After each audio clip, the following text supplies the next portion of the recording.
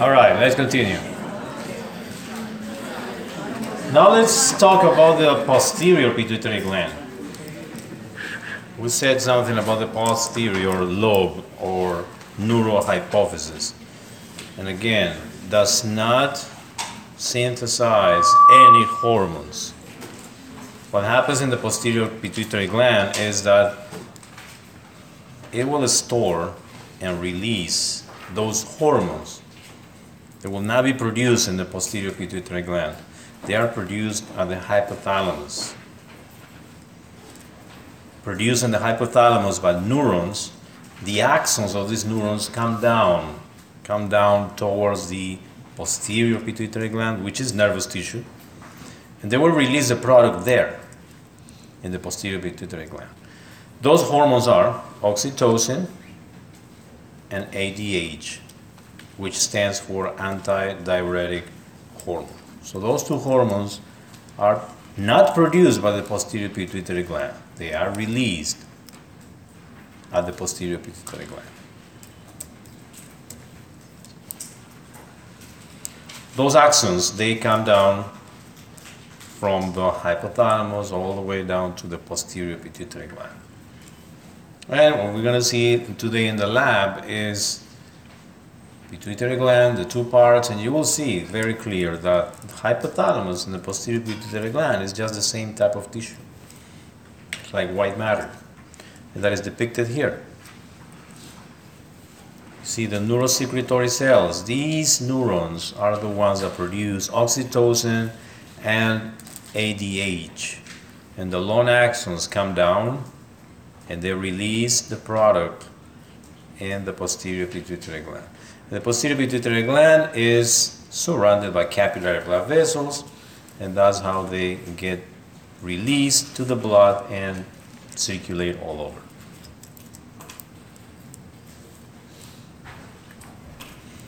And we see them here again. Those groups of neurons in the hypothalamus are the paraventricular nucleus. Paraventricular nucleus produces ADH, produces and releases ADH. And the supraoptic nucleus secretes oxytocin. And you can see how the axons come down to the pituitary gland, posterior pituitary gland, and they are released to the capillary blood vessels.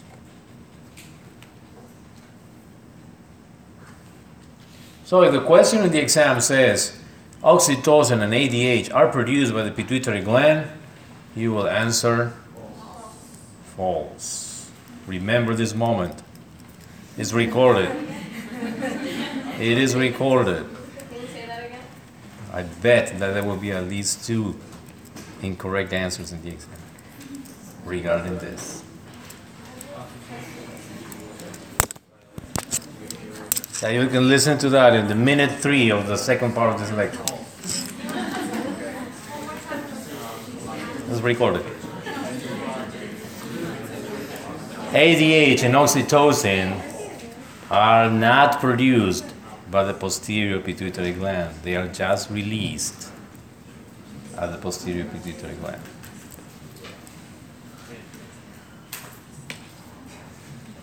Let's talk about oxytocin. The action of the oxytocin is to enhance the contraction of a smooth muscle of the uterus.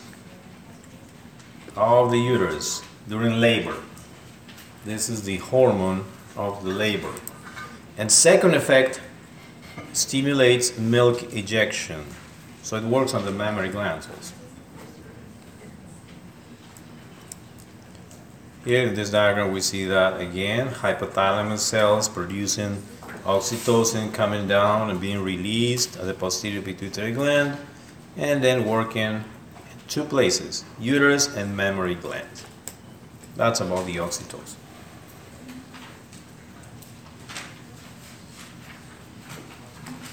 ADH, or antidiuretic hormone. The production and secretion of ADH depends on osmotic pressure, osmosis, osmoreceptors, Some neurons have osmoreceptors. They detect the changes on the osmotic pressure of the plasma, which means how much solutes we have in the plasma, how concentrated the blood is, or how diluted the blood is. If there is an increase in blood volume, that will cause a decrease in ADH secretion. The increase in blood volume causes decrease in ADH. And decreased blood volume causes an increase in ADH. How this works? Imagine someone in dehydration, sweating a lot, vomiting, diarrhea, whichever. Dehydration is losing a lot of fluids. That means decrease in blood volume. That is a stimulus for increase in ADH secretion. But this hormone is called antidiuretic. It means antidiuresis, anti-urination. It will prevent elimination of urine. It will keep fluid. We need that fluid. This is a decreased blood volume during dehydration. So that's how that works. And the other way around, if there's an increase in blood volume, like you drink like 5 liters of water in half an hour, you increase your blood volume. So the ADH will be decreased. There is no antidiuresis. There is no anti-urination. You have to urinate. You have to eliminate the water. So that's how the ADH works.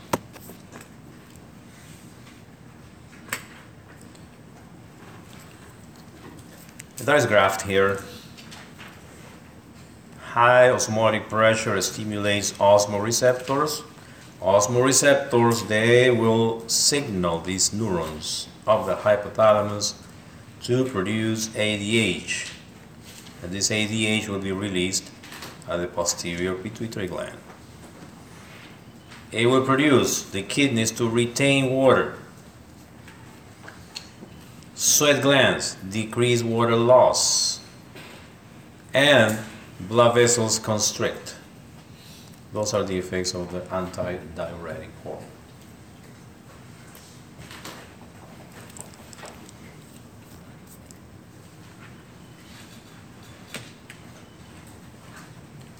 Posterior pituitary gland, this is the summary.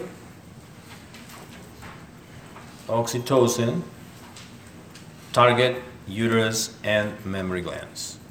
Antidiuretic hormone, target kidneys, skin, blood vessels.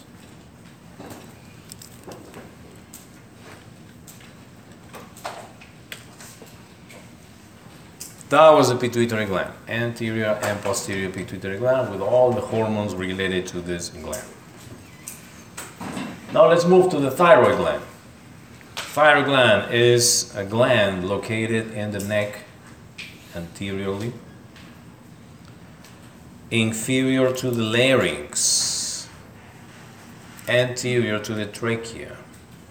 It has 2 lobes, right lobe, left lobe, connected by a segment called the isthmus.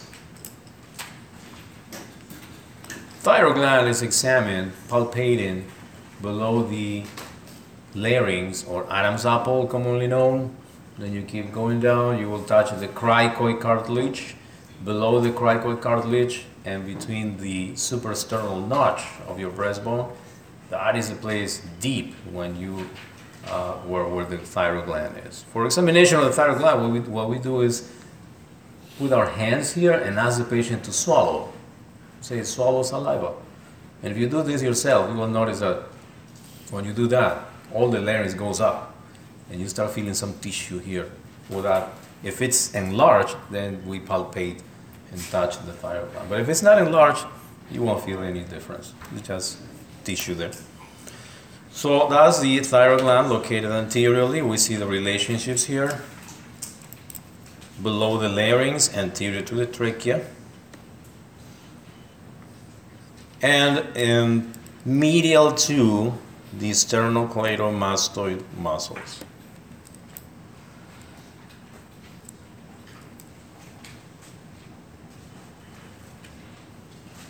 Microscopy of the thyroid gland. This is what we see under the microscope. The thyroid gland is organized in what we call follicles. Remember, in microscopy we see sections, slices of tissue, and if we imagine this in 3D, it will be something like big things, round things in 3D, like bunch of grapes, very tightly close to one another. But if we make a section, then we have this view. All this circular structure is what we call a follicle. And the follicle has walls, and the walls are or contain cells, and those cells are cuboidal cells called follicular cells. This pink substance inside the follicle is called colloid, and the colloid contains glycoproteins, and that's where the hormones are produced, the thyroid hormones. So we will see more slides in the lab of this thyroid gland. Follicular cells, they are the ones that receive stimulation from TSH, thyroid stimulating hormone from the pituitary gland. And the follicular cells will produce thyroid hormones, which are two, thyroxine or T4 and triiodothyronine or T3. Again, we use the short names, T3, T4. We never say thyroxine, tetraiodothyronine. We're going to say thyroxine sometimes, but it's usually T3, T4. That's how we know the thyroid hormones. There's a different type of cell called parafollicular cell in the thyroid gland. And as the name says, it's next to the follicle. It's in the space in between follicles. They are producing this hormone called calcitonin. This calcitonin has to do with calcium homeostasis. It controls the levels of calcium in the blood.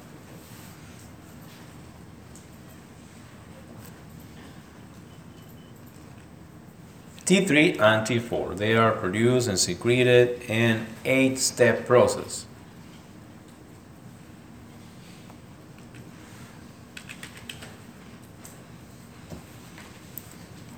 Eight steps. Let's go one by one. Step 1, iodide trapping.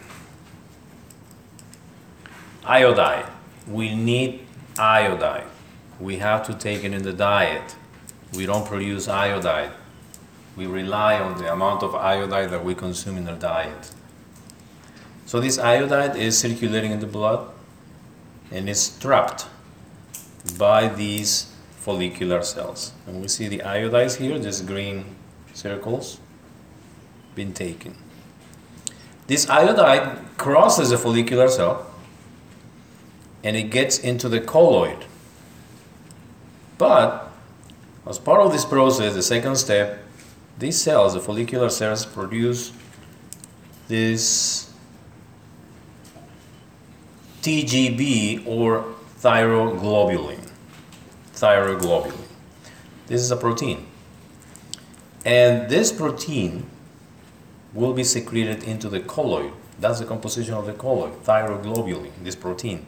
And look here, in step number 3, the TGB binds the I2 or iodine. Now it's 2 atoms of iodide make an iodine. And this is what we have now, a long chain containing iodine. Now this TGB contains this amino acid called tyrosine. And this tyrosine will get iodated. It will bind iodine. Now what we have is a long protein containing tyrosine, the amino acid, with iodine. Step number 5, these long chains organized in T1, T2, we call them, depending on the number of tyrosines, amino acids, they get together.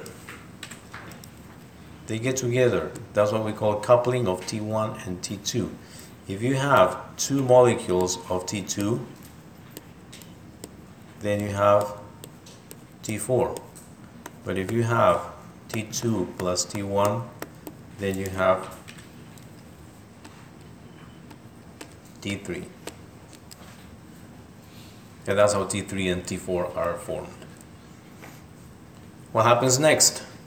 Well, these hormones produced, coupled, they are taken back by the cell, follicular cells, by pinocytosis, and the lysosomes will be the responsible to break down this long molecule, and now we have the units of T3 and T4 ready to be secreted to the blood. And now we have T3, T4 in the blood, thyroid hormone, ready to work. So that's in the colloid actually where these hormones are produced. All the chemical reactions happen in the colloid, in the follicle. And the follicular cells, the cells of the wall, are the ones that make all this process.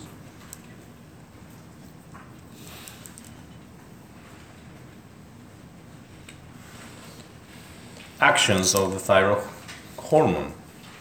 Increase BMR, basal metabolic rate. What is the basic metabolic rate? It's the amount of energy that the body requires for the minimal functions so we can stay alive. If you just sit or lay down doing nothing, not even thinking, your body is working, it's consuming energy. That basal amount of energy is basal metabolic rate. So that has a level, and that is determined by the thyroid gland, by the thyroid hormone. Body temperature is controlled by the thyroid hormones. Protein synthesis.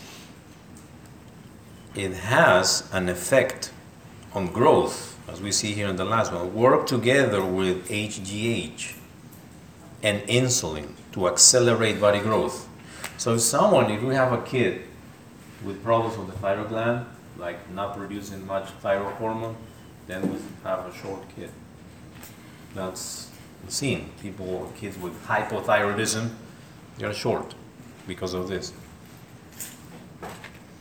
Increase the use of glucose and fatty acids for ATP production.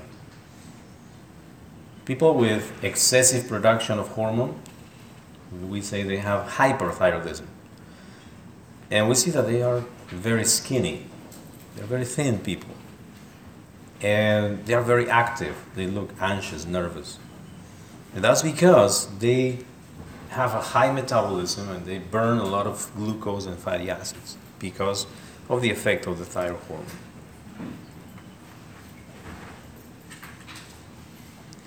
The axis, how the axis work here. There is a hormone from the hypothalamus called TRH, thyrotropin releasing hormone. This TRH stimulates the pituitary gland to produce TSH. And this TSH will come down to the thyroid gland and stimulate production of thyroid hormone. That's how the axis works in the thyroid gland. And we have it in this graph. Step number 1. If we have low levels of T3 and T4, that will be the stimulation for the hypothalamus, and the hypothalamus will release TRH.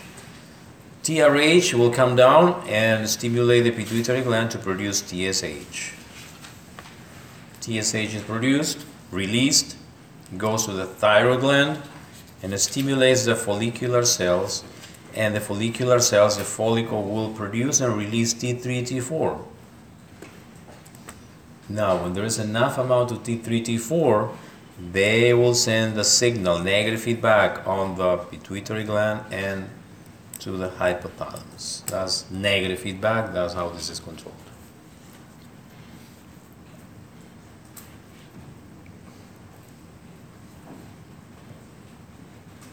Questions to this point?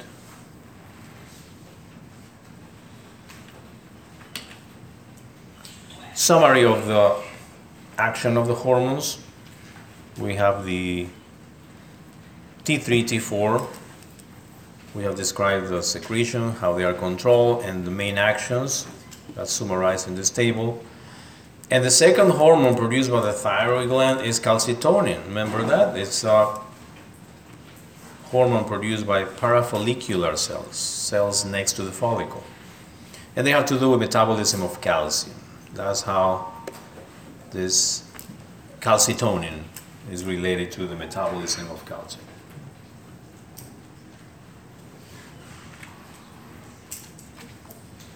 Parathyroid.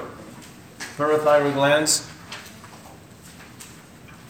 they are small groups of cells, very small glands, located behind the thyroid gland and the posterior aspect of the thyroid gland. Two on each side, two in each lobe. One inferior, one superior. So we have here the four in green groups of cells, parathyroid gland. These cells are embedded in the tissue, in the thyroid tissue, and the slide that we have, you see in the middle of the follicles a group of cells, dark cells, the the parathyroid gland. There are two types of cells in the parathyroid gland.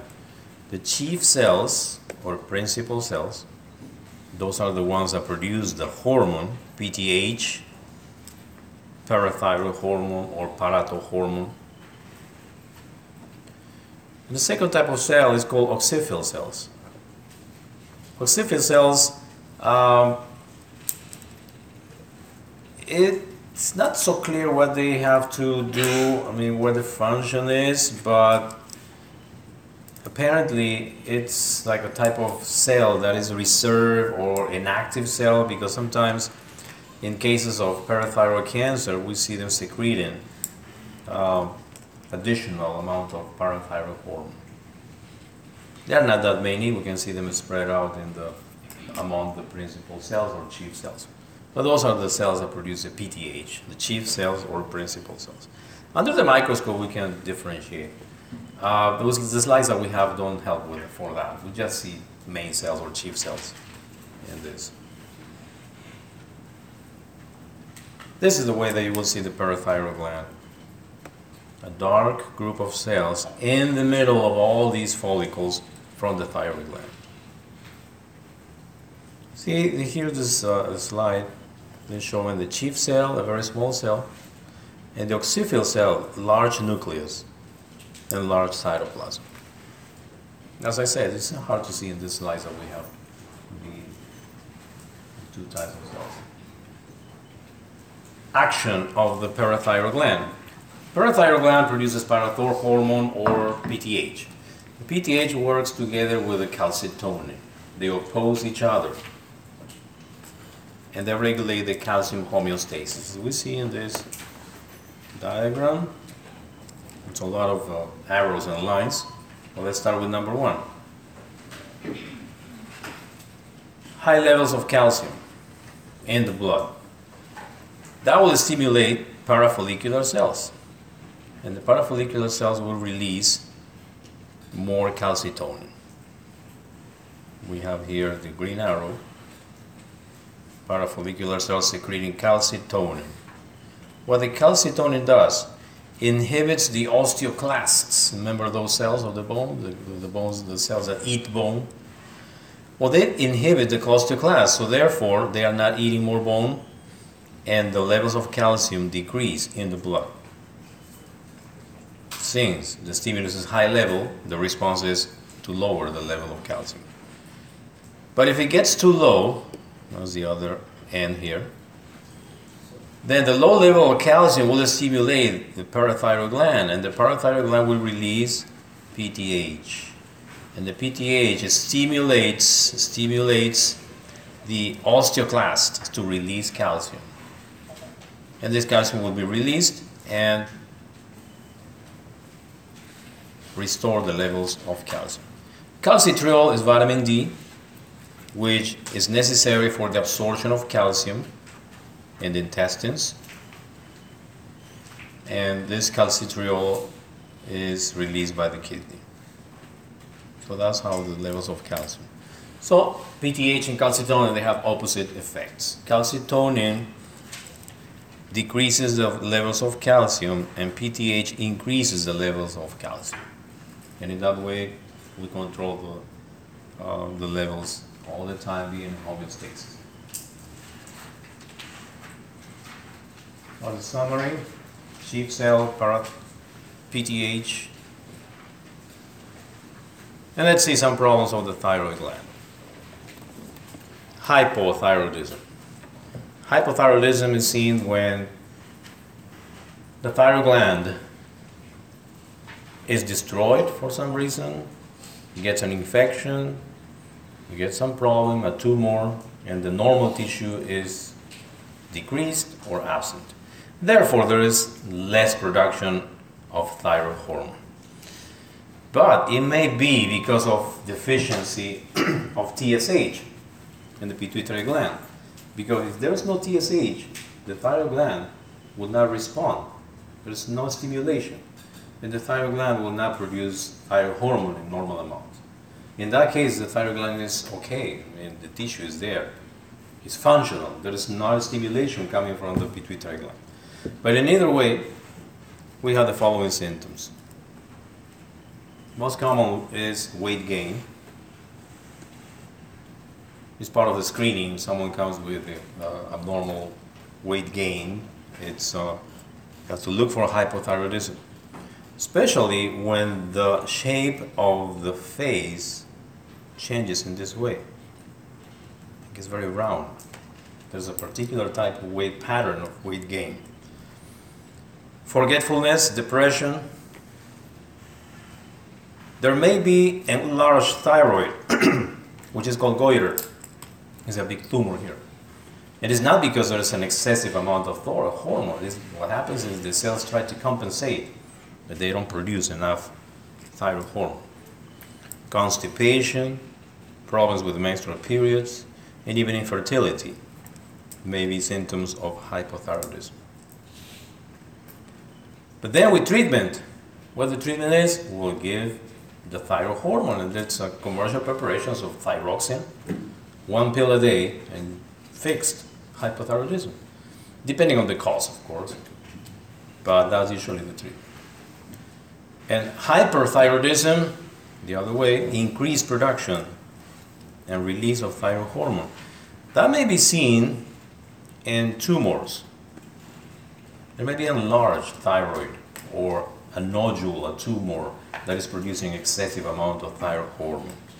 The symptoms go from insomnia, heat intolerance, muscle weakness, menstrual problems, infertility also. Is the other way, it's weight loss here. There is weight loss in hyperthyroidism. Tachycardia, increased heart rate. The palms of the hand are sweaty. There's a fine tremor of the hands. And diarrhea. Treatment is more complex because it depends on what the problem is. If it's a tumor, they usually have to remove the tumor. There are some medications to control the production or block the production of thyroid hormone. There's even radioactive iodine to control these abnormal cells. Yes? So, for some reason, someone has to get their thyroid removed. Do they have to take pills to supplement? Yeah, let's say, imagine someone has a tumor of the thyroid gland and it has to be removed. Well, they remove the tumor and probably they will remove an important amount of normal thyroid cells. And after the surgery, it's like there's no thyroid anymore. So they don't produce thyroid hormones. And they need to take the supplement, the thyroid hormone, for the rest of their lives. Usually 1 pill a day. It comes in very calibrated dosages. And that's maintenance from there on. Now this is important to remember. This is hypothyroidism, but congenital hypothyroidism. So what happens here is that the thyroid gland in the baby, in the newborn, is not producing thyroid hormone. There are many causes. One of the most important is hypothyroidism in the mother. And the babies are born with congenital hypothyroidism. Solution is very simple. Is give them thyroid hormone. Find out the cause. If the thyroid hormone, the thyroid gland can recover and get to normal production, fine. But it is one of those cases where the main symptom is mental retardation. If we take too long to give the treatment, thyroid hormone helps for growth and development. So if you take too long before diagnosing this, the baby will have mental retardation. But if we diagnose this right after birth, we give treatment, we prevent mental retardation. That's regular screening, usually in every newborn, screening for hypothyroidism, because if you detect it right away, you give treatment. Unfortunately, sometimes, in some places, they don't detect this on time, and they notice at 3 months when the baby is not able to hold their head, and that's a delay in development. And that's because of hypothyroidism sometimes. And this used to be called cretinism. That's an old name for this problem, but what it is congenital hypothyroidism.